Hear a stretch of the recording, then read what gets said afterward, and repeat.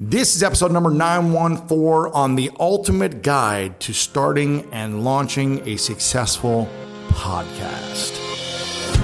Welcome to the School of Greatness. My name is Lewis Howes, former pro athlete turned lifestyle entrepreneur, and each week we bring you an inspiring person or message to help you discover how to unlock your inner greatness. Thanks for spending some time with me today. Now let the class begin.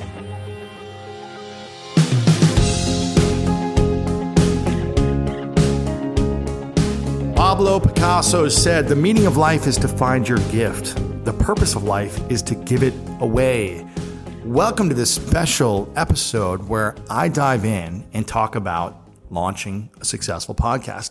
Now, my friend Chris Harder, who is a part of my Greatness Mastermind the last few years, he has his own mastermind, and he asked me to come in and do a special Q&A where I answered his questions and his members' questions about podcasting. And I get this question a lot, Lewis, what's your advice on starting a podcast? And I tell most people that you should not start a podcast. With more and more people starting podcasts, I believe there's something like 700,000 podcasts out there. It's just going to take a lot of work to stand out in the crowd. But if you are clear on your why and you feel like there needs to be a podcast that comes out where you're serving, then you might have a fighting chance to get some attention and get some people listening. But most people, the reason I say you shouldn't is because most people start it and then they stop it 3 months later because they realize how hard it is to build an audience, to make money. And it just takes a lot of time and energy. And if you don't know why you're doing it, if you're just doing it because you think it's cool, but you're not willing to put the time and the energy in, then it's going to be hard to sustain it. This has been around for 7 years, the School of Greatness podcast, over 150 million downloads. And it's taken time to grow and build a community of you, incredible individual who listens to this show and wants to learn and wants to grow. So again, we just celebrated the 7 years of this podcast. And I'm just grateful for each and every one of you who support us from day one. So some of you have been around since day one and you know who you are. And I love you so very much. I want to kiss you on the cheek. I want to hug you. I want to high five you, all that. And most of you come to our Summit of Greatness event annually, which will be our 5th annual conference coming up this year. It's crazy. It's been 5 years. So if you don't have your tickets yet, go to summitofgreatness.com because that's where we really celebrate. We have incredible speakers, world-class speakers come and blow it up. And, you come here to find this podcast to help you become stronger in your health, your relationships, your business, your career, and so much more. And I'm really happy to give you insights into how I approach creating this podcast every week for you. And I hope this will give you clarity on your mission and your life. So in this episode, I give my unfiltered advice on starting a podcast. I go in, guys. I share a lot. I get open. I get real, all that stuff. The psychological keys to creating great interviews. And here's a hint. The pre-show is the show. It's everything. The importance of clarity on your overall mission to know the direction your podcast and business is going. Why I moved into recording every podcast on video and how that impacted and grew my audience. How to overcome negative feedback, especially when you first launch your podcast. I answer a few questions about my favorite and least favorite interviews. And I discuss how this podcast, The School of Greatness, has helped me grow in my personal life. This is going to be a big one. Make sure to share it with your friends. LewisHowes.com/914 on the ultimate guide to starting a successful podcast.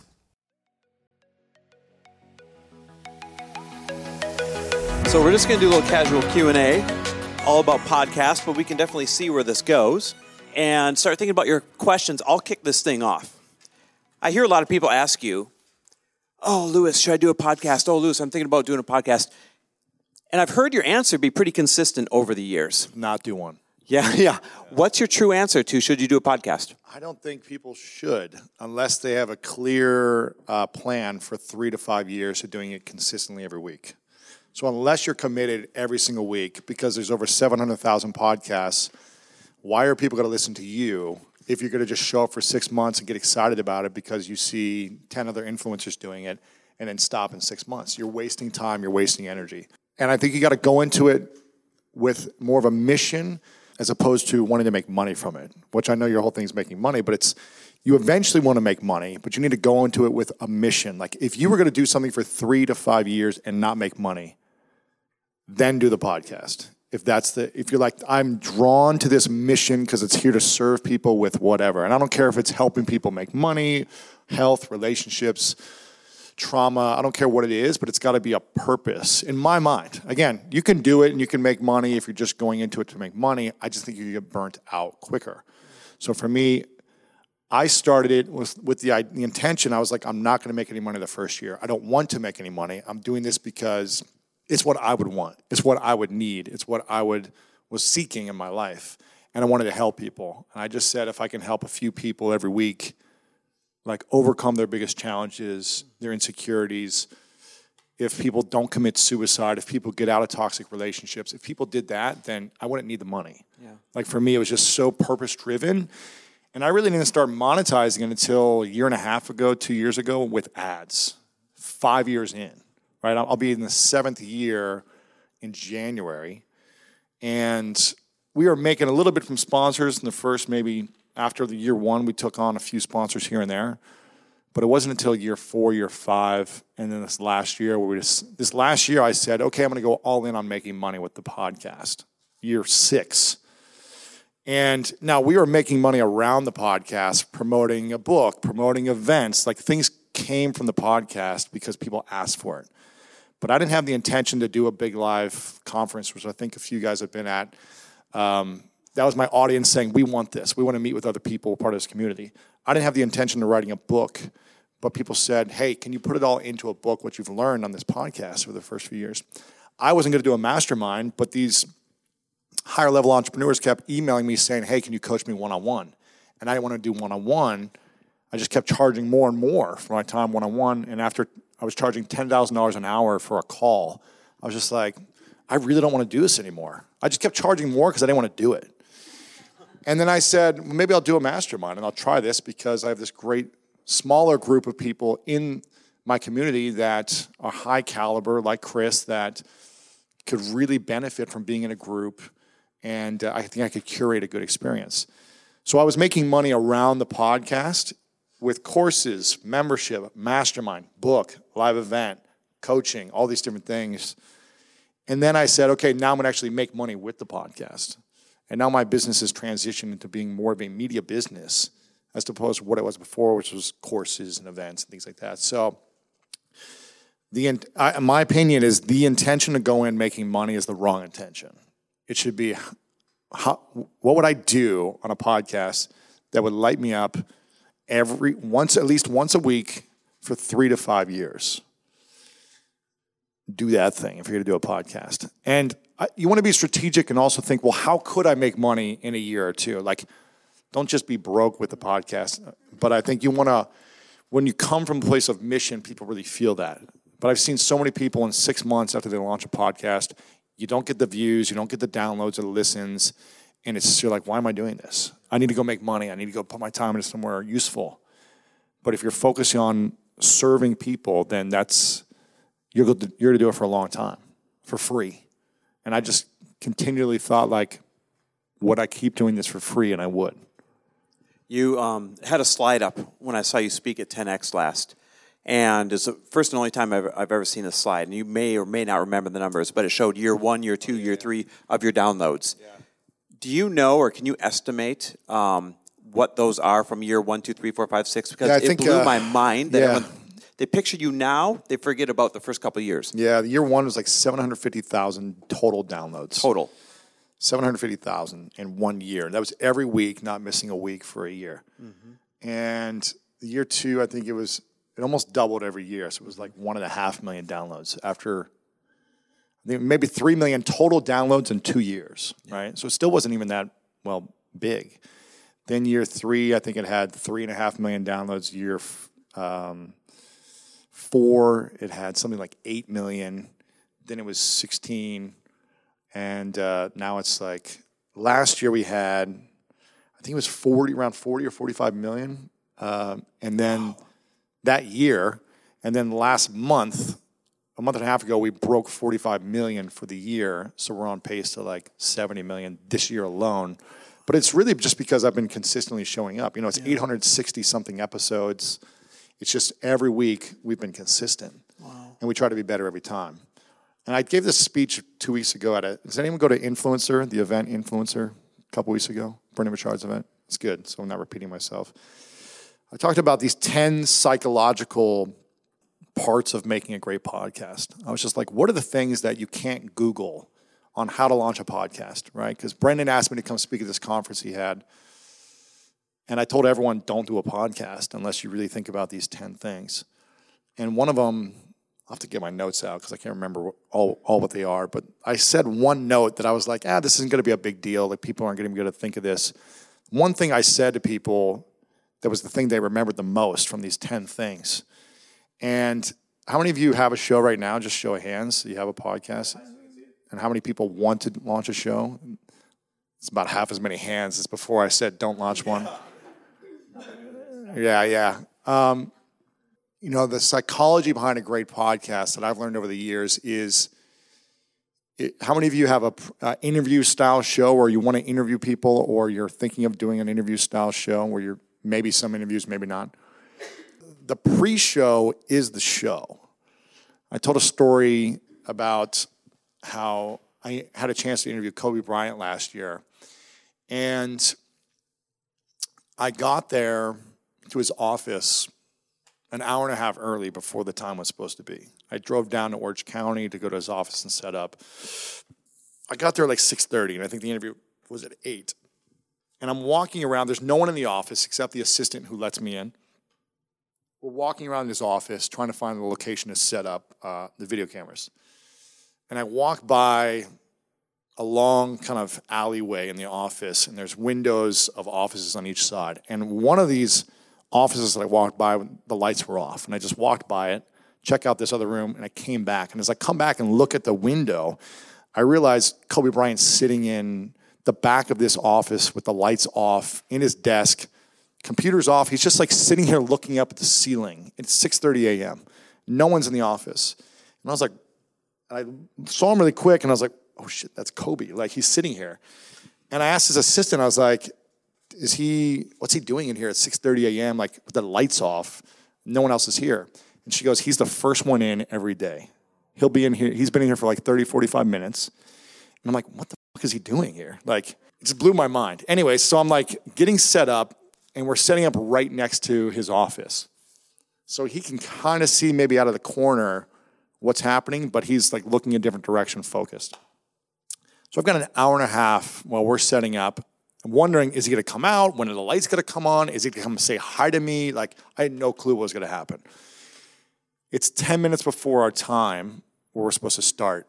Now, it was kind of crazy because people were in the office at that point, and there was another production company that was setting up in another location. He was doing an interview with me. Then Lil Wayne was interviewing him right after me. So the publicist is now there. The team is now there. And they're like, okay, you've got 20 minutes. And they give me a long list on a piece of paper and said, you can't ask him anything about these things, right? It's like all this stuff from his parents to his wife to this, all this stuff. And I was like, okay. And the lights come on about 10 minutes before we're supposed to start. And she's like, you've got 20 minutes. He's going to come out right at the time, and then you got 20 minutes and you're going to be done. I was like, okay. And 3 minutes before the start of the time, like, he's walking out with someone.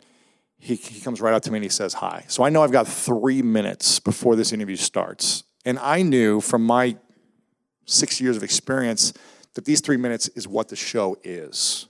The pre-show is the show. Most people think it's the questions you ask. Kelsey probably knows. It's like, it's not the questions you ask. It's not the content within the show itself, the interview. It's the minutes before, if you have minutes, or if you have 30 minutes. And I did my research, so I was like, I knew if I only had a moment with him, what I was going to ask him before we started. Because for me, I knew this made or break the entire show. So right away, his whole team is around. There's just a lot of people, commotion. We're setting up the mic on him. We're seating him down. And I try to connect with him for 3 minutes. And I say to him a few questions. The first thing I acknowledge him. I just say, hey, man, I want to acknowledge you for taking the time to do this with me. Congrats and everything. And also, I have a lot of Olympic friends who said that you're so kind and giving during the Olympics when you played in the Olympics. Like, you're always so welcoming. You would take photos with everyone. You would show up to other events. And I just wanted to say it's really cool that you did that. And I play on the USA handball team, and it's really cool because a lot of people aren't that big in the Olympics, and it's really fun for them. And he goes, you played handball? He goes, in Italy growing up, that was like my sport. Oh, wow. So right away I'm like, yes. And so he's talking to me, he's telling me a story about handball. He's like, yeah, I used to play in high school or middle school and elementary school, and like I used to watch on TV. These guys are amazing. He's like, that's so cool. And then the publicist said something and was like, yeah, and he's interviewed some other people, some other big athletes. And he was like, oh yeah, who have you interviewed? And I was like, some guys that you know, we have some mutual friends as well. And he goes, yeah, who's that? I was like, yeah, Novak Djokovic and so. And he was like, Novak is my boy, right? He was like, Novak's amazing. And I just searched to see who he was following on Instagram and who I knew. I was just like, and I'm not mentioning other athletes that I'd had on, but I was like, who does he know? Yep, smart. And he was following like 50 people or something, and Novak happened to be one of them. Wow. And I mentioned someone else, and he was like, oh, it's a good dude. Yeah, it's a good guy. And then I asked him like one other thing, and we just chatted for 3 minutes, and then I said, hey, listen, I know we only got 20 minutes, and your publicist gave me a list. Like, their team was like kind of back in the background now, and I was like, your publicist told me all the things what not to say. Mm-hmm. Is there anything else that's off limits that I shouldn't ask you or shouldn't talk about? And he goes, take your time and ask me anything you want. Wow. And I was like, yes. Because you struck that rapport with him. That's amazing. Yeah, I mean, I had 3 minutes, but here's the thing. If I would have just said, hey, good to meet you, Kobe. Like, I'm excited to do this. Like, let's sit down and question number one, tell me about this. The pre-show is the show if you're doing an interview type of a show. And, you know, Rob's done a great job of this when he's interviewed me. It's like, it just makes me feel good. Yeah. You know, it's just making someone feel good, making them feel appreciated, like you understand them. Simple stuff. Like, we all do this probably very well. But the show actually doesn't matter if you don't get the pre-show right. And so for me, that is everything. And I think if you're not doing an interview show, it's still the pre-show is the show. Because if you just like have your notes and you like turn on the mic and you're doing a solo episode teaching something about whatever you're teaching, you need to really make sure you ground yourself for those 3 to 10 minutes in the pre-show and think about try to think about one person who's left a comment on my Instagram or DM me and answer that person's question and really try to think about, man, what is this woman going through right now in her life? And this interview is for Susan, who's really struggling. She's in a toxic marriage. She's trying to get out of it. This is for Daryl, who's like, he's in a good corporate business job, making 6 figures, but he's miserable and dead inside. This is for whatever. I'm just thinking of the person before I turn the mic on, and I'm speaking to one person's energy and heart. And that's what I try to speak into when I'm doing solo. And then when I'm interviewing someone, I'm trying to really connect with them and think about who are the people that need to hear this and where do I need to go and how do I need to build that connection. So to make a great podcast, I think you need to think about the psychology of it first, not just the mechanics of it. Because you can Google how to launch a podcast and how to get more downloads.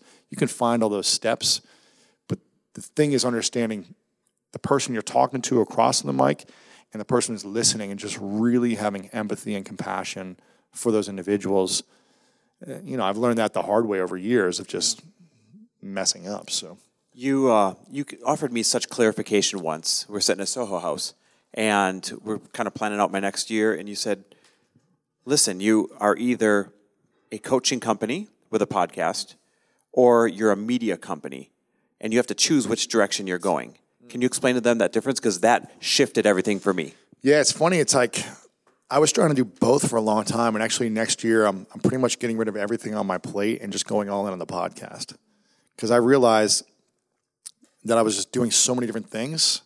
I was in coaching, I was in courses, I was in membership, I was in events, I was doing everything, and I was interviewing, and I was doing all the booking, doing 3 shows a week. I was just doing a lot. And kind of everything was at an 80% good level. Like, I was getting results. Like, I was making money, things were great, whatever. Oh, and I was in book publishing and, you know, all this stuff.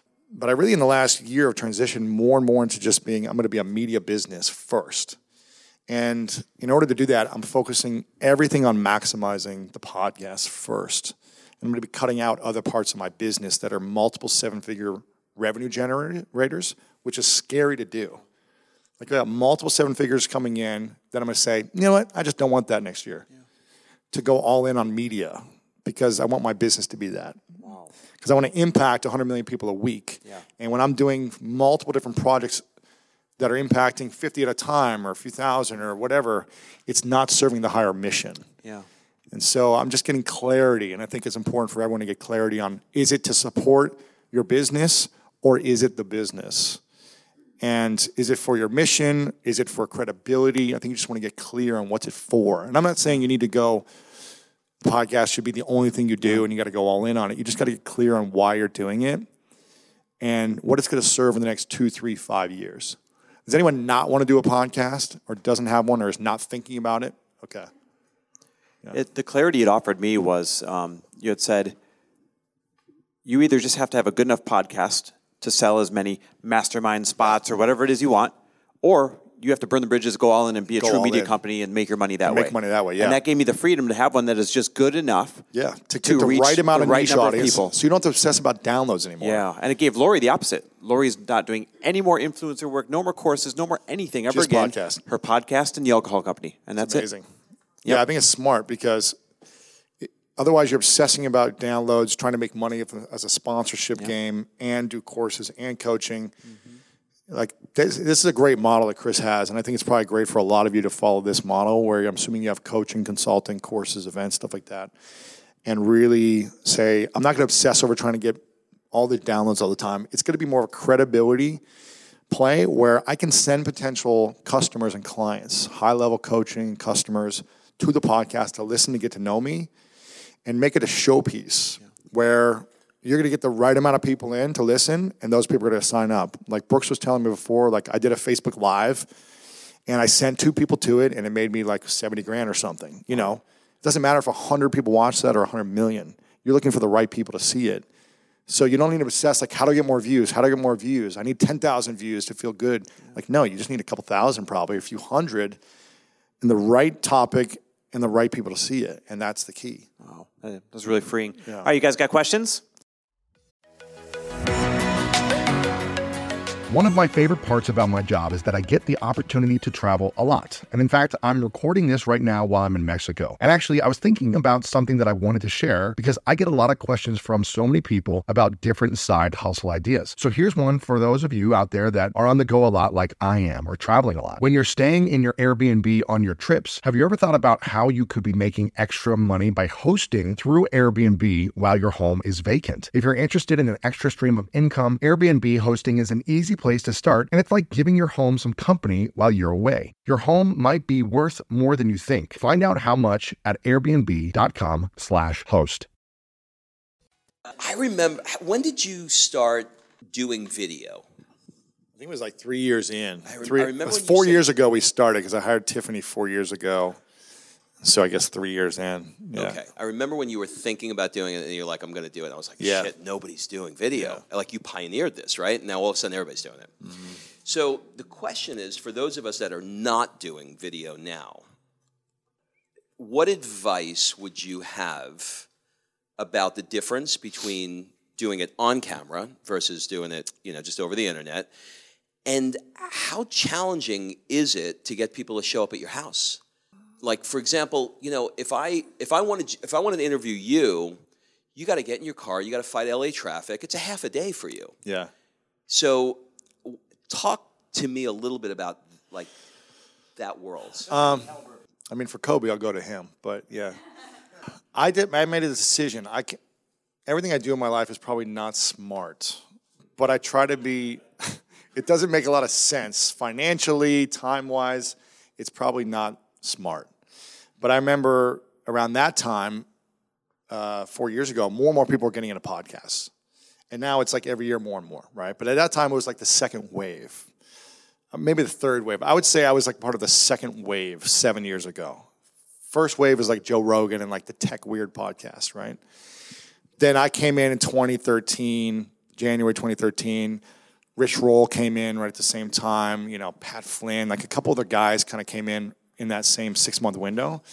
And then the last few years, it's been like the third, fourth, fifth wave. And everyone was doing audio. And I just remember saying, like, how do I differentiate myself? And how do I attract and impact more people? I was like, I think I got to do video. And I also knew that my interviews weren't as good over Skype, over the phone, as they were in person. They were just so much better when I did interview in person.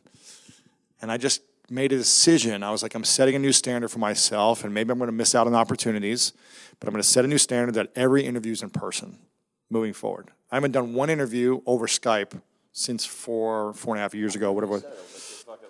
Yeah. That's not going to be easy. And it's a lot of work, especially doing 2 long-form interviews a week that I post. It's a lot of work, 8 a month, right? So I'm constantly having to feed the beast of interviews. It's a lot of work, and it also hurt me financially because I sell sponsorships based on the audio downloads. So now I'm telling people, go watch this video on YouTube, go watch it on Facebook, go watch it on Instagram. So I'm losing money every time I put a video out. Losing money. Imagine if I had double the audio downloads as opposed to no one watched any video content anywhere and they just had to listen. I would make double the revenue. But I'm attracting... But I'll always ask people when they say, like, I love your podcast. People come up to me all the time and say, like, I love your show. I've been listening for a couple of years. And I'll always say, how did you find it? And at least half people say YouTube. So I'm like, and go more viral. You can't make an audio go. I've yet to see an audio go viral from anyone. Maybe there's like a Joe Rogan podcast with, I don't know, the president or something, where then you'll go listen to the audio and that kind of like gets triple the audio downloads he normally gets. But it's the video that goes viral, always. The video clips that go viral. So for me, I just knew that I needed to have a way to differentiate myself.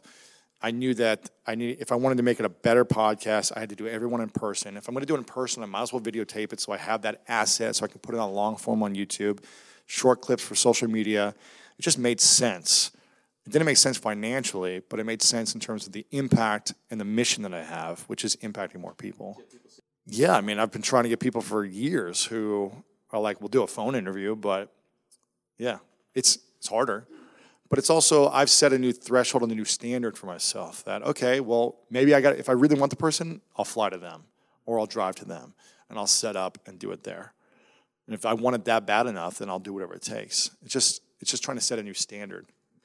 So, 2 questions. Number 1, who's been the most surprising interview that you've done where you had an expectation of who the person was and you interviewed them and you were like, holy shit, I did not expect this to come from that. Mm-hmm. And number 2, a lot of people do interviews and we're always looking to attract the right person or reach out to people the proper way.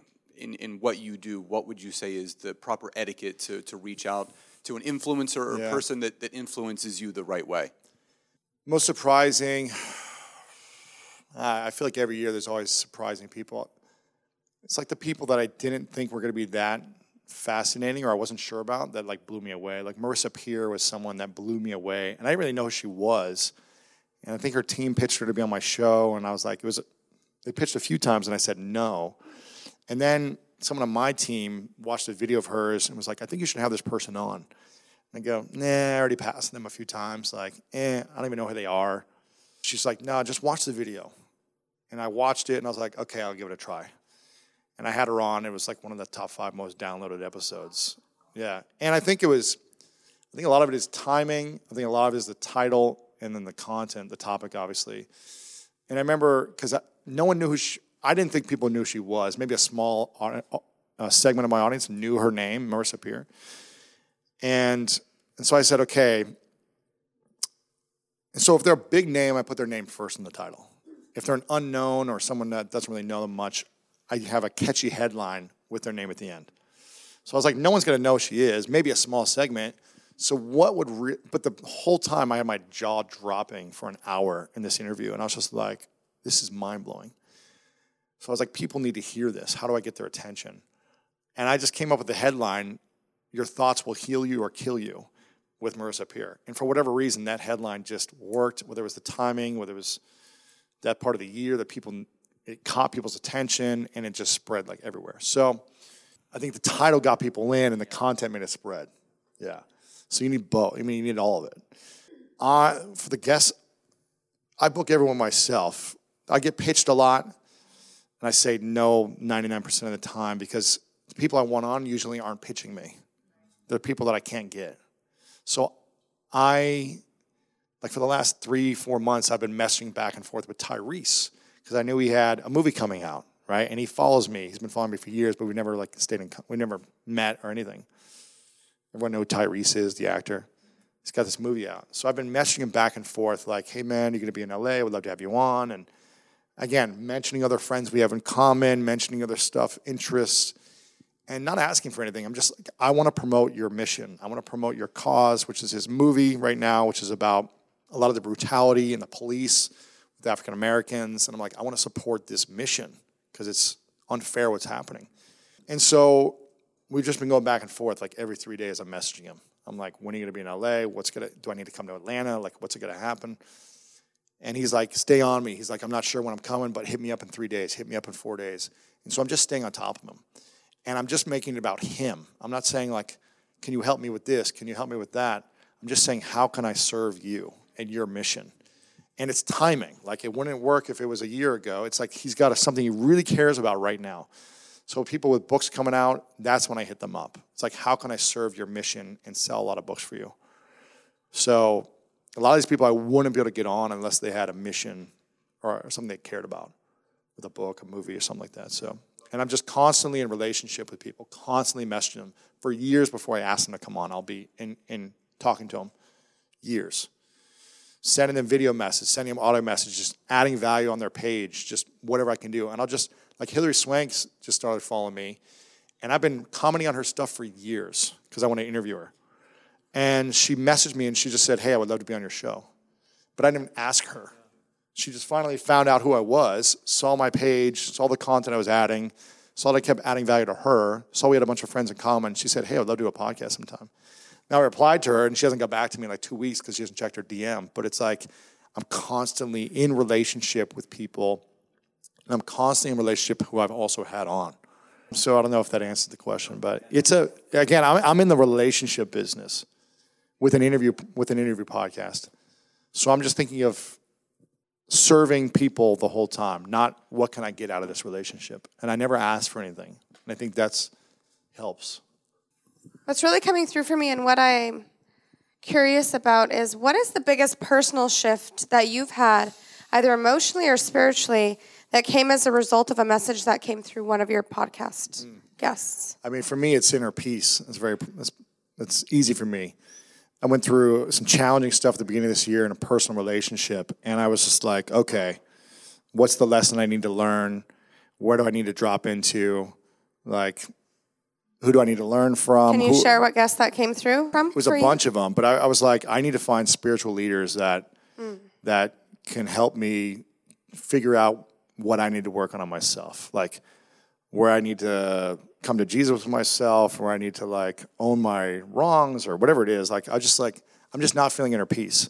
I hadn't been feeling it for a couple of years because of some personal stuff I was going through, and when I was getting a lot of hate online, and a lot of my friends I felt like betrayed by a lot of people that I was serving for years, helping for years. And I was just like, wow, this really sucks that people that I've been giving to for so long were so quick to judge something that they actually know nothing about. They knew nothing about, and they wouldn't even ask me about it. So I felt very like, it's like, man, fuck everyone. You know, it's like my mentality was like, why am I giving to so many people all the time when people are just like quick to judge something when they actually don't know what's going on?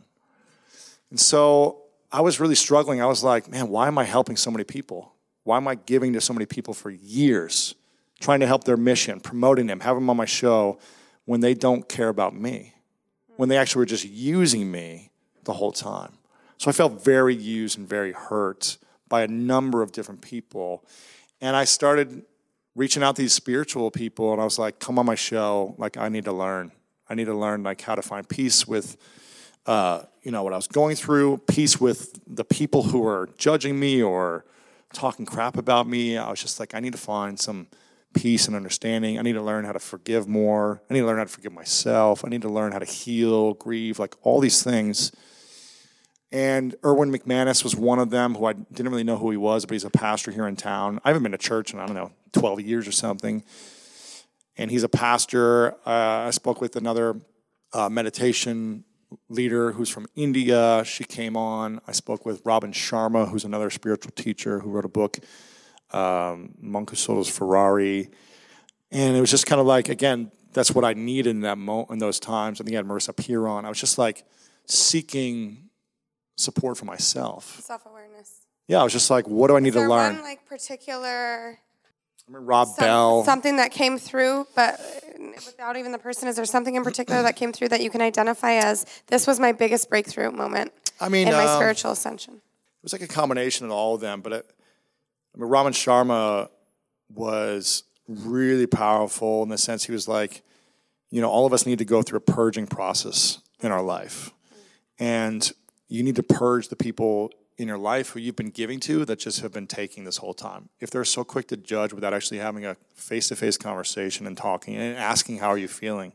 How are you handling this? Like, what can I do for you? As opposed to just quickly to judge. He was like, this is an opportunity for to cleanse yourself, cleanse your soul, and purge your environment, the people in your life, and really reflect on like what's working, what's not working, and move forward with a new vision for your life. And so that was really powerful at that time when he shared that, just because I was like, man, I felt like everyone was against me. And I was like, man, no one actually reached out to really ask. So that was very challenging because I felt like, man, this whole time I've been trying to give my best to the world, to my friends, to all these people, and people hear one thing and they assume it's true when it's not. And I couldn't do anything. So I was like, my greatest fear was like, probably like my ego, killing my ego, right? It was just like people judging me when they don't know the truth. And me having to like have that assumption. Yeah, and just be like, wow, actually, it made me drop into more humility. It made me drop into more service, giving in a different way. But I was like, I'm not just going to give to takers all the time. But it also made me have a lot of compassion for people. Because I think if I reflect back on my life, I was probably just as judgmental of people in similar situations, or if something happened where I saw something, I'd probably quickly judge people. So it made me be like, wow, I've probably done all the same things they've done to me. So how can I just be better moving forward? How can I learn from this and really improve my life and set a new vision and really a standard for myself? I think the breakdown allowed me to say, okay, never again am I going to do this. Never again will I do this. Never again will I do this. I'm always going to be set to a new standard. And if there's consequences, at least I know that I'm like completely clear in my heart. I did everything with the highest level of my word, with a good intention. And so I really used that time with those leaders who came on to just be like, I'm an open vessel, like teach me. What's her name? Byron Katie came on, and I was just like, holding her hand and crying and doing the work with her. I'm just allowing myself to be a vessel for like my audience. And I'm just like freaking, Gabby Bernstein was just on, and she's like, we're having a moment. I'm allowing myself to be so vulnerable, again, for a mission, not like to make money, but to serve. And if I didn't make money, I would still do this. And I think that's the difference maker. It's like I would do this for free. Thank you so much for sharing that. And I want to just reflect back to you. I saw you speak at Bliss right after Mask of Masculinity coming out. And so I do spiritual work. Your frequency that you're carrying is so much clearer, more intentional, and balanced in this room right now than and you did an amazing job there, and you were super influential. But like you can tell that you've been doing the work, and so I just want to like acknowledge you for that and say thank you. Appreciate it. Thank you. Thank you. Yeah. So I have 2 questions. I hope that's okay. First is really around like your self-care practices when using your voice. And do you work like with a vocal coach at all? Because obviously on an audio platform, I'd just love to know kind of what you do to do that. And my second question is, I have been wanting to start a podcast for over a year, and I'm stuck on a name, which I feel like is probably just a lot of resistance. But What's the mission? I just, honestly, for me personally, when I was in a place where I felt really stuck and needed inspiration, I was feeling incredibly isolated, and Lori's podcast was actually the first one that I listened to, and it allowed me to get around people that could pour into me without even knowing that they were pouring into me, and I want to give back in that way, and I just love connecting. What's the intention of the show? Who is it for specifically? If you could think of one person that you would speak to every episode, who is that person? What are they going through? And what's the biggest thing they need to overcome? Yeah, it's that woman that's like just stuck. What's her name? Who's the person in your life that you know? Like, who's the girlfriend you talk to, or the mom, the daughter, who is it that you know in your life that you're like saying this to, that you're supporting, that you wish you could say this to? What's her biggest challenge? Confidence, belief in herself, fear that if she really steps into who she is, that she might lose job security, that people are going to judge her. She lives in a small town. Fear of upsetting, like, the container that she's in right now. Okay. Yeah. And why would people listen to you? Because what I have to say is important. But why are you credible? Why would they care that you're asking and interviewing these people? What do you have over the other 1,000 women that do a podcast show like this? What's different and unique about you that no one else has? I feel like I have the ability to really see things and help people connect dots that they can't see for themselves. Like, I can literally sit down with someone who's stuck, and within about 45 seconds to a minute, I can map out an entire solution for them that they didn't think of before. It's a creative gift. What's been keeping you stuck for a year of actually launching something you want to do?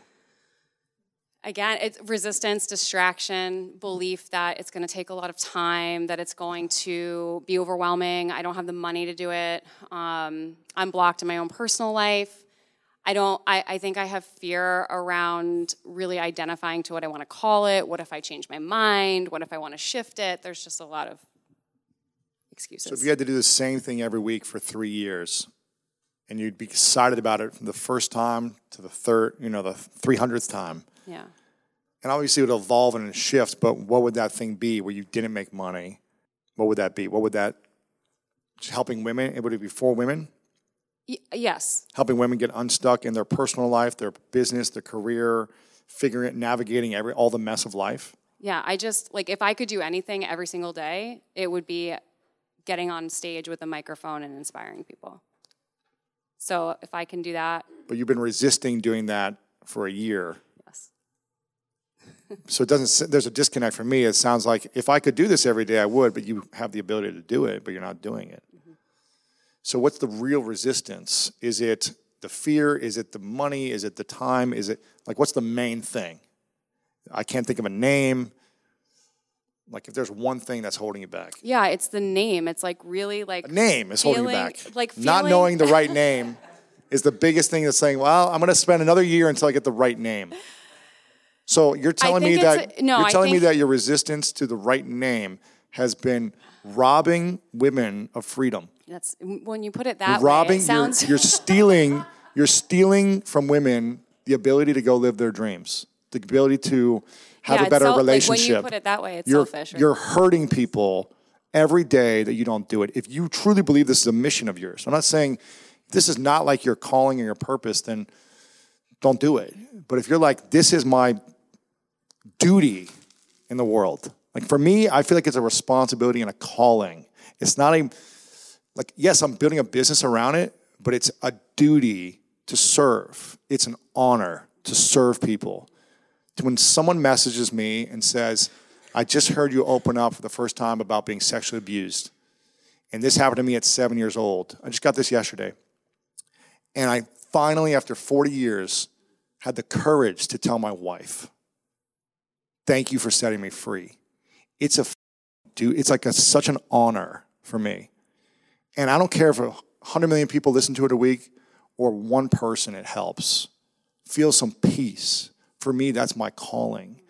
And I think you got to think of it as for you, a calling. And it doesn't have to be this emotional, cry fest, deep, heart-opening calling thing. Chris is helping people with financial freedom. And Sure, there's some emotional ties to it, but it's not like, let's sit here in kumbaya and have therapy session, every interview. But you're going to have that intention then it doesn't matter what the name is. You can change the name. You can shift the show. You got to have the intention behind your calling. In my opinion, it's just one human being's opinion based on the results that I've seen for myself and other people come and go. It's like they don't have that thing. And it could be a comedy podcast and you can do all these other things too. But for someone like you, you've got to be driven by a purpose to continue on for many years. So I think your exercise should be writing down one-page manifesto to the exact woman that you want this podcast to be for. Write a page like today and have it by tonight for dinner time. There's a manifesto to the single person you're doing this podcast for. And imagine that you're going to take this person on a journey over the next 6 to 12 months. What does she need to hear every week? From step 1 to step 12 months, right? What does she need to hear along her journey? And maybe this person is you. Maybe this is a personal journey that you need to go on for yourself to get unstuck in a certain area of your life. And you're doing it for Susan and you're doing it for yourself. That's kind of what I did when I started. I was like, I'm trying to figure out this life thing. This is a school for me. And I want you to learn from the professors that I'm learning from and how I'm using and applying this in my life. And I want you to learn with me. So I kind of use it as a platform to learn myself and for people to go along on the journey with me. So I think for you, write it out who the person is. I'm going to do a podcast series for a year for you. And this is what it's going to be. The first episode, I'm going to really address this. Because I know you're stuck here, here, here, here. And I want you to have some relief. And I want you to have some clarity in your life. And I want you to feel so alive, so driven, so excited about what you're creating for yourself that you feel on fire. That's what I'm going to create this for. In the first episode, I'm going to talk about this. Then after month 2, we're going to go into this. Then by month 12, I'm going to have a whole year game plan for you.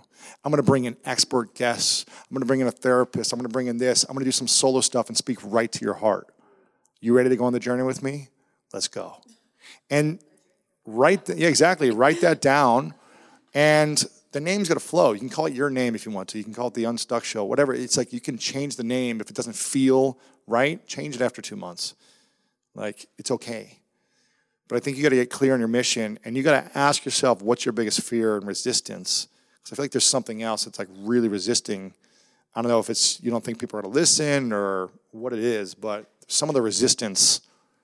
Because if it's just, I can't figure out the name, and I haven't launched it in a year because I don't know the name, I think that's, so I don't know.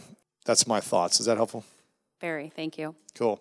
And what are your practices around your voice? And my voice. I started taking vocal lessons this year because I noticed myself clearing my throat more and more in shows, and I was just feeling tired after I'd do 2 interviews.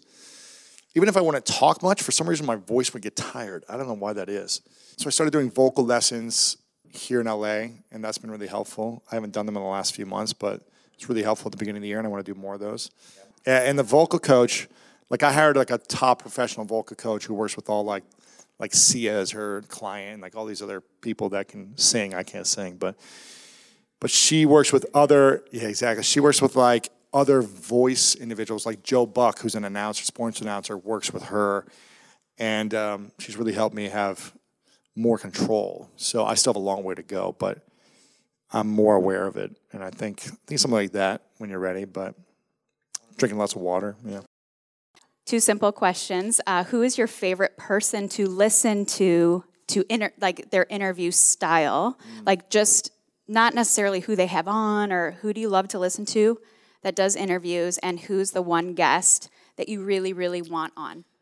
I really like Rob, actually. Rob's really good. He is, this Rob? Yeah. He's one of my favorites, too. He's great. Yeah, he's fantastic. I think Rob is an amazing job. I actually don't listen to too many podcasts because I'm doing so many interviews that I'm listening to so many every day by just doing it. And I want to listen to more. Oh, just interviews in general. Yeah, I think Rob does a great job. Just off the top of my head. Yeah, Oprah. Oprah does a great job.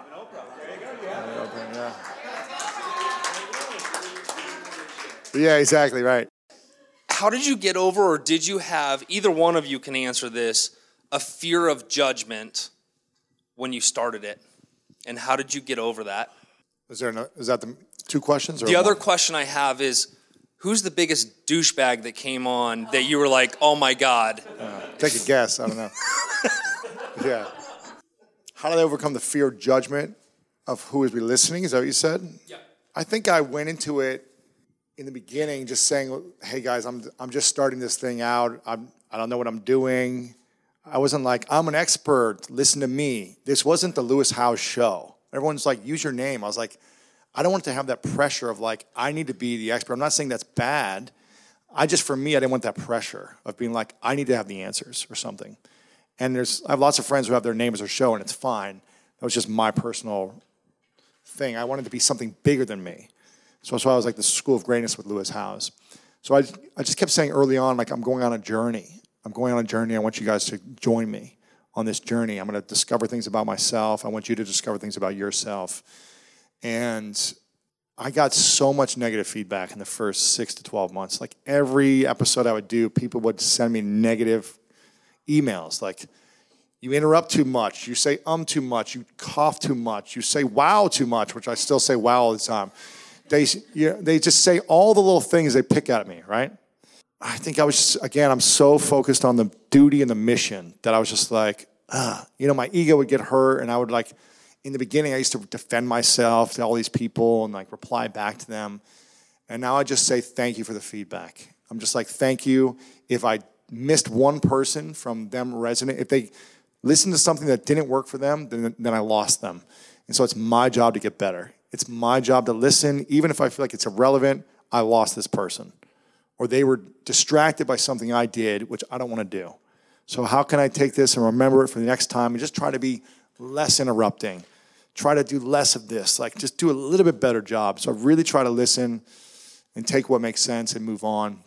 And again, I'm just like so committed to the mission that I'm willing to look like a fool and be judged and be criticized and be shamed and have people freaking hate me. It's more of a reflection of them, which I've learned over the years. Like, their judgment, their criticism, their hatred is something they're feeling inside. It's one of the reasons why I can't remember, so I don't want to say always, but I don't leave negative comments or negative reviews anywhere for anyone. Because if you're a creator, it's hard to criticize other people at the same time because you are getting so much criticism. It's the people that are criticizing, they're not creating something. And I just have compassion. I'm like, okay, they're afraid, they're ashamed, they're not doing what they want to do, and so they're criticizing me. Like, they're going to find something they don't like about me because they're upset I'm doing something they wish they were doing. And I'm not better than them. I'm not smarter. I'm probably the dumbest person in this room and in lots of rooms based on books and reading, writing, and memorization and all these things.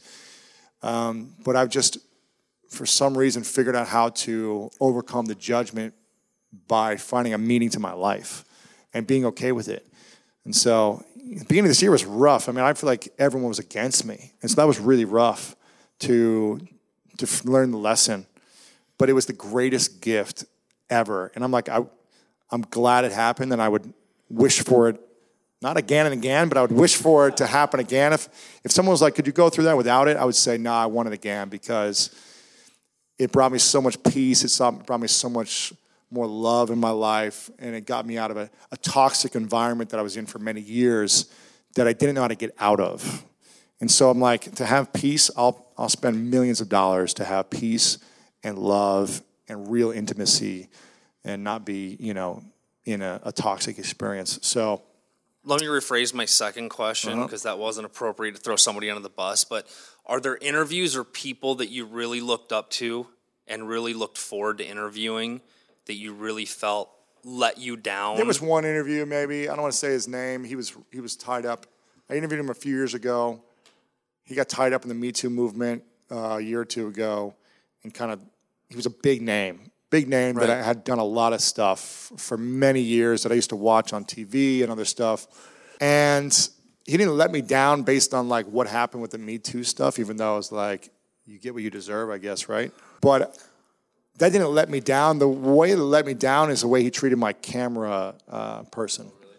Like, he was very, I have a black female camera producer, Tiffany, who's been with me for 4 years, and he just was really dismissive. And this is a black guy. And he was really dismissive, rude, and I didn't respect that. I was like, I don't care. I'm not going to judge you on other stuff you do in the world, like whatever. I don't know what's true, what's not true. But like to treat someone who's maybe lesser than you or at a different level or something, for me, I've always just been taught to just really treat people who have nothing with the most respect and really be giving to those individuals, because I remember when I had nothing and there were a few people that really were kind to me, and I remember those people. So I've just always been, so I was really let down, and it wasn't a good interview. Like, we were in his office, he was sitting up, and then he started laying down on his couch in the middle of the interview, and I was just like, so she had to like adjust the cameras constantly. It was just weird. I'm like talking to him while he's laying on his couch. And so I was just kind of like, yeah. Anyways, yeah. Any other questions? Yeah, go ahead in the back. So I am a very tactical person, so I know that this is a very creative process, and I understand that, okay? I just want more technical help on format. So ideally, I would like to, I rolled out a show just basically interpreting what is being said in the economy in a really simple way so that people know how to use it to shop better for their home loans. Ideally, what I'd like to have as a show is that part, that news and noteworthy part of it, be an aspect of it, but then also talk about like real things that happen with people's credit. And I know this is very niche, but it's my passion and love in the world. But I have like a really hard time because I'm like a rule follower, so I would like a format, but then there aren't formats, and then I haven't heard a podcast like mine. Great. Then make what you want. Make it the way you want to do it. I think... All right. No, I know, guys. Look, I get you're all creatives, and this is like your dream, but I like a format. You want me to like tell you a format? Well, I want to like hear maybe good like transitions and like what makes something super interesting. I mean, I don't know 100% that I'm going to follow that, but I love to know examples. And like that's just how I learn. Like a format of one episode? Yeah. How long do you want it to be?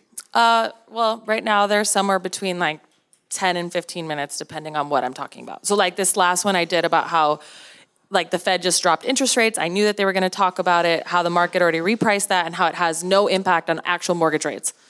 Okay. So like, is this a weekly show? Is this a daily show? It's a weekly show. Okay, just cool. On There's Monday. a show out there that might be interesting for you to listen to. It's like a daily news show. It's like a daily recap of the news for like dumb people. For people that's like me. But mine is like on basic finance, right? Like basic so money I think, stuff. let me see what this is called. And it's not dumb people, just people who don't know anything. Dumb people, yeah. Like dumb people like me, they're like, I don't know what's going on in the news. I don't know what's going on in politics. I don't know what's going on in the banking industry. Like dumb people like me, yeah. So people that have no clue. Let me see. There's a show. I mean, you can check out. Oh, it's called The Newsworthy. It's a daily show called The Newsworthy. Listen to this show. I think it's 5 minutes or 10 minutes a day. That is called Fast, Fair, Fun, which is she's recapping what happened in the last 24 hours, like in the world. Like it's like a debrief of the things you really need to know. Don't scroll on your Apple News. Don't go on CNN. Like if you got 5 minutes, here's what you need to know. And I think that could be cool for you to kind of mimic that format. She does like an intro, she does different segments, whatever it is. Like, here's politics, here's this, here's that. And it's 5 or 10 minutes. So it's called The Newsworthy. I would just mimic that and like a Dave Ramsey and kind of like create your own thing. Thank you very much. Yeah. So my question for you is, over on Monday, we had a dinner with Rob, and he talked about always keeping the end in mind. I would love to hear, like, what is your end in mind? And at the end of the day, what is this all for? I know that your mission is to serve other people. You clearly do it really well. But when it comes down to the root of it, at the core of your heart, what is all of this for? It's for love and peace for me. It's for, like, intimacy, love, fulfillment, peace. I know Rob's very goal-oriented with the end in mind. I'm very goal-oriented as well in certain areas. He wants... he's got the freaking mansion. He's building the forever land of his own thing, which is amazing. And I think that's great to have those goals as well. My whole life has been based on end-in-mind results as an athlete. It's always like, what's the goal? Be a champion, to be the best, to win, like all these things. So for me, I just think I'm thinking differently right now. I'm thinking about end in mind, like each month and each year for my business. But personally, it's always evolving. It's like a growing organism that I'm thinking about. Like what I wanted 3 years ago is different than what I want now. You know, I'm in the relationship of my dreams right now, which I never had before. I was always in different relationships that were like, I know I shouldn't be in this, but I don't know how to get out. Like I lacked the courage. And so I've never known what it felt to be loved before this year. Like I was always in relationships, but I chose the wrong people, and I was always giving, but I wasn't getting what I wanted to receive. Like they weren't either able, or I was just choosing the wrong people, right? They weren't able to give it to me what I wanted, or I was choosing the wrong people. And I feel like, wow, I finally chose someone that is magical for both of us. Like we're both lifting each other up, and I'm like, wow, it's a different life. A 35, 36-year-old man, and I've never felt this. And I'm like, now I have different visions for my life, where I never thought about having kids before, because I never trusted the women I was with, that if I died, they would take care of my kids. So I was always so protective of like anything, because I was like, truly, my intuition says I can't trust. If I die, or if we get married and get divorced, they're going to try to ruin my life, because that's the type of people they are. And I found out the hard way, thank God, that I was right in a lot of cases, because of how they ended the relationships and how they tried to ruin things and cause a mess. I was like, thank you, God, for allowing me to not have kids with all these women I've been with. Because can you imagine the stress I would have had for 30, 40 years, having a child with someone that was just manipulative and toxic and wanted to ruin me, as opposed to really lift me up. And so now I'm in a relationship where I feel like someone just wants the best for me, which I've never had in my life. And I was like, I always see Chris always talking about it. He's like, yeah, it's like amazing. I'm like, I've never experienced this. I have no clue what you're talking about. So my visions of the future have evolved, where it's like, wow, I'm talking about kids for the first time, and it's weird. And it's scary, but it's not scary. It's like, what? Not that I want them right now, but I'm like, 4 or 5 years, I could see myself having a child. And I'm like, whoa, that's freaking, like, I got a dog, and I'm like, this is scary, you know. So, I'm thinking of goals for my business, but I think, I don't know, I've just changed so much this year that I was with a guy today that I interviewed today who had open heart surgery, 24 hours, he had to do it really last second, and he was like, we just don't know when he was a 12-year NFL veteran, he's just like, I was in the top of my fitness game, and then I had a checkup with the doctor, and the guy was like, you need surgery now. Like, you're about to die if you do anything else physical. And he's playing in the NFL. And he was just like, my whole life changed. You know, we don't have tomorrow, guarantee. I could walk out of here and not see Chris again. And so I'm just changing the way I think about it, where I'm having goals in my business, and there's organization and structure. But I'm not like, I need my forever land home and I need this right now. Maybe when I get married and have my first kid, I might start thinking that way. So just where I'm at in my life right now, it's different. I'm so focused on impact. I'm like, if I can create content and information to serve 100 million people a week, I will have anything that I want at any time. Yes. Like if I focus on the work, if I focus on the mission, if I focus on serving people, even if it's one at a time, I'm going to be the wealthiest person in more than just money 1 million times over if I focus on the work. Yes.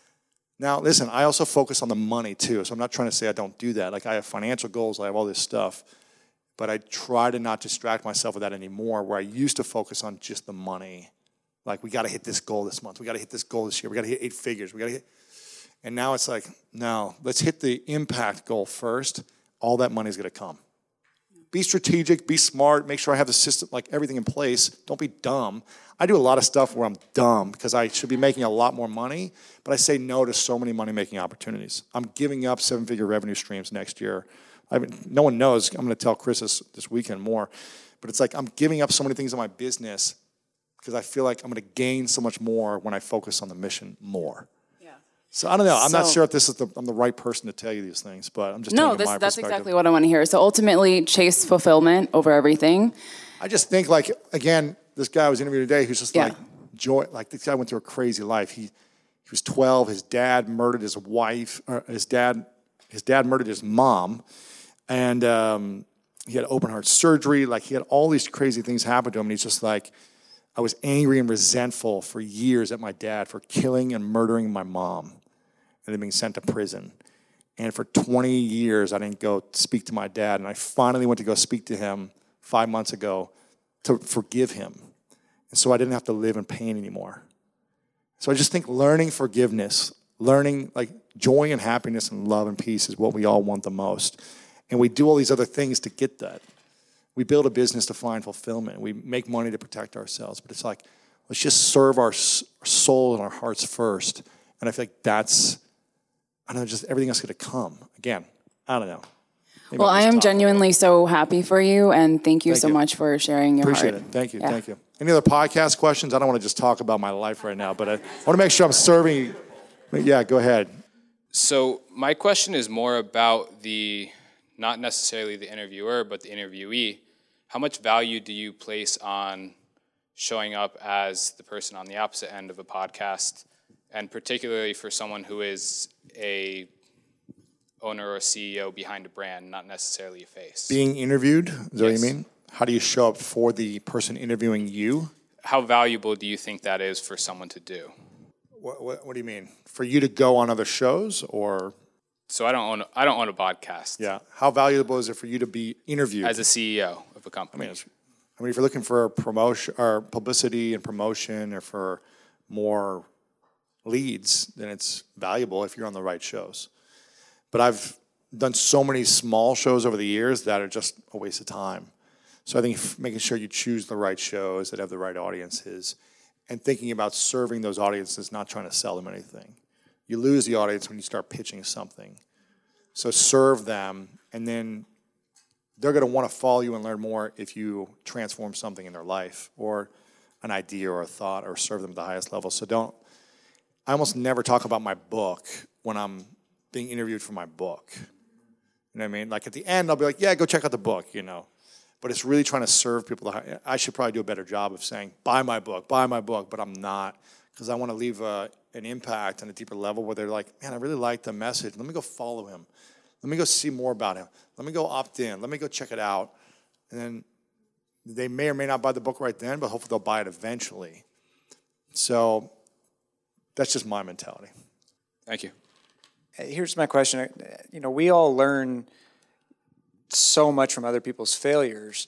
So my wife's a podcaster, and her following is so loyal. Wow. And she learns that the more transparent she is about her failures, the more they just eat it up. Of course. And so I'm curious, you might be able to compress the time that some of us are making these failures with some of yours. So could you rapid fire a couple of the don'ts of your podcast experience? What not to do? I don't know. Yeah. Just don't be a jerk. Don't be an asshole. I mean, I think just do what you say you're going to do. I don't know. I mean, I do a show Monday, Wednesday, Friday. It comes every time. People know when it's happening. It's just being consistent with your word to your audience.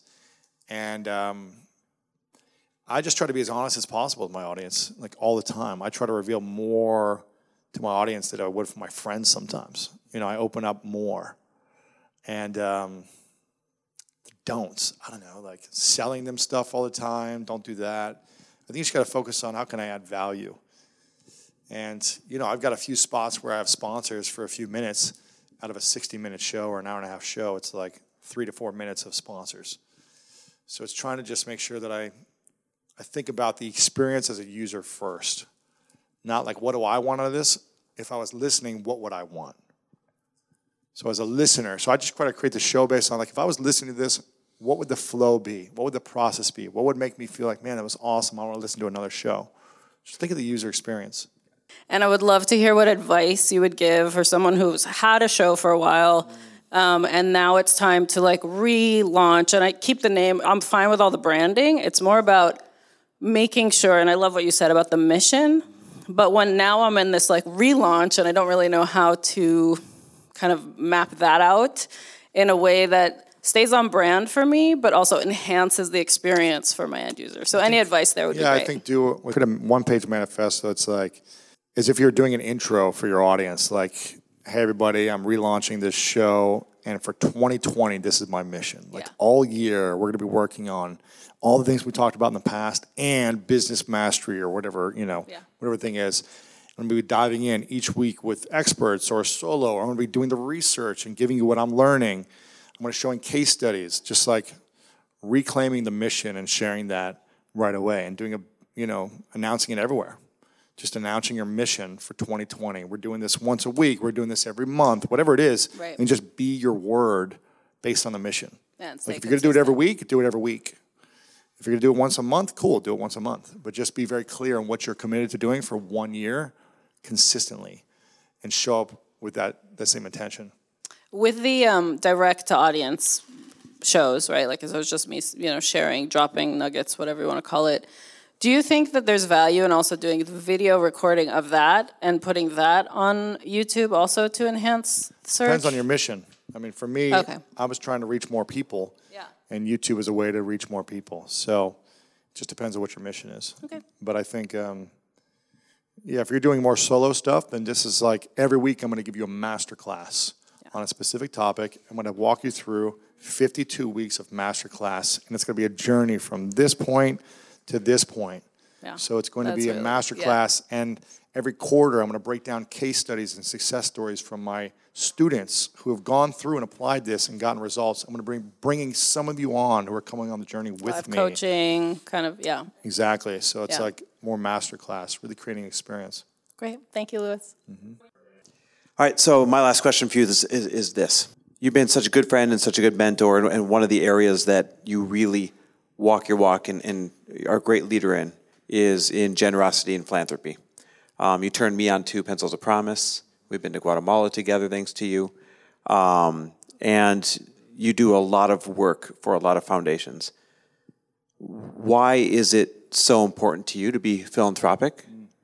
And what advice do you have for them on how they should find a cause that means something to them? I didn't really start thinking about being philanthropic until I started making money, probably 8 or 9 years ago. So I probably wasn't as like of a generous thinker in the terms of giving money until I was creating it, which is probably the opposite way I should be thinking. I was giving it my time and other resources, but not money. I just think, like, if I was going to die today, like, was I using myself up enough to leave the world better? That's what I think. And that might sound super cheesy when I'm saying it, but I really don't want to be like, this is my last day. And man, I had all these opportunities to help more people, but I was just wanted to be selfish, and I wanted to be lazy, and I wanted to have more money in my bank account. So trust me, I have goals to make lots of money. Like, I'm investing a lot, I'm saving a lot, but I'm also just like, what else can I be doing every year to help more? And the things that I care about, like education for me is important because I was a horrible student, but there were certain people in school and teachers who stood for me every day. When I would struggle, they would stand for me. So I'm not saying I agree with how schools run, but the people behind it, giving someone like me an opportunity, I wouldn't be here without them. So I'm just trying to think of other ways that I can constantly give that makes sense. I don't want to give all my money, but it's like, how can I give a little more every year? So I don't know. There's a lot of people that are giving a lot more than me, but I'm just trying to think of like, what can I do to incorporate a 360 approach into my mission? It's not just, I want to have 100 million people a week that I impact on my podcast. I want to make 9 figures. I want to do this. For me, it's just a 360 approach now. How's my health going to play with everything, the decisions I make? Again, like, I still eat meat, so I get criticized for eating meat. And like, I'm not perfect. Like, I'm sure there's like some leather on me or something. It's like, but I'm trying to be more and more mindful and intentional in a 360 approach of just how do I leave it better? I make a lot of mistakes. I don't do the right thing all the time. Like, I'm eating meat still. I'm not like fully plant-based, all this stuff. Like, I'm sure there's leather, like all this stuff. These are made in China, a sweatshop. Who knows? It's like, I don't know everything that I don't know every decision I made. Like, it could be a better decision, right? Like, but I'm just trying to say, how can I do my best every year to be better and learn and just be more humble, more compassionate for other people, less judgmental, and more peace. That's just what I'm trying to do. So, and giving brings me more peace. Just like, it brings me peace to know that, like, okay, if I died, at least I gave something. All right, guys, give him a round of applause. Thanks, guys. My man, I'm so grateful. Appreciate it. My friend, thank you so much for being here. Whether you are a podcast creator yourself or you're just thinking about starting a podcast, hopefully this gave you some clarity. Maybe it excited you and empowered you to launch tomorrow. Maybe it scared you from wanting to launch because of all the work involved. Either way, I hope it gave you some clarity, some insights, and some wisdom on how to best take action in your business and in your podcast. Again, big thank you to Chris Harder for having me on. Make sure to check out his podcast. He's got some good stuff. Check him out on Instagram as well. Chris Harder, he's got a great mastermind, a lot of great things that he's doing with his wife, Lori Harder. So make sure to check them out. And if you want the full show notes on this, you can go to lewishowes.com/914. Again, this is all about the pre-show, guys. Remember, if you're doing the interview series, it's about the pre-show. So again, I hope you enjoyed this episode. And if you did, let me know. Share with your friend. If you know of a friend who's interested in podcasting, text them, lewishowes.com/914. And remember, Pablo Picasso said, the meaning of life is to find your gift. The purpose of life is to give it away. Make sure you're creating your gifts every single day and giving it away to as many people as possible. I love you so, so very much. I appreciate your time and energy. I'm so grateful for you. And we are changing lives together. We're making an impact on the world together. Get your ticket to Summit of Greatness because we've got some incredible speakers and I want to see you there. And also, you know what time it is. It's time to go out there and do something great.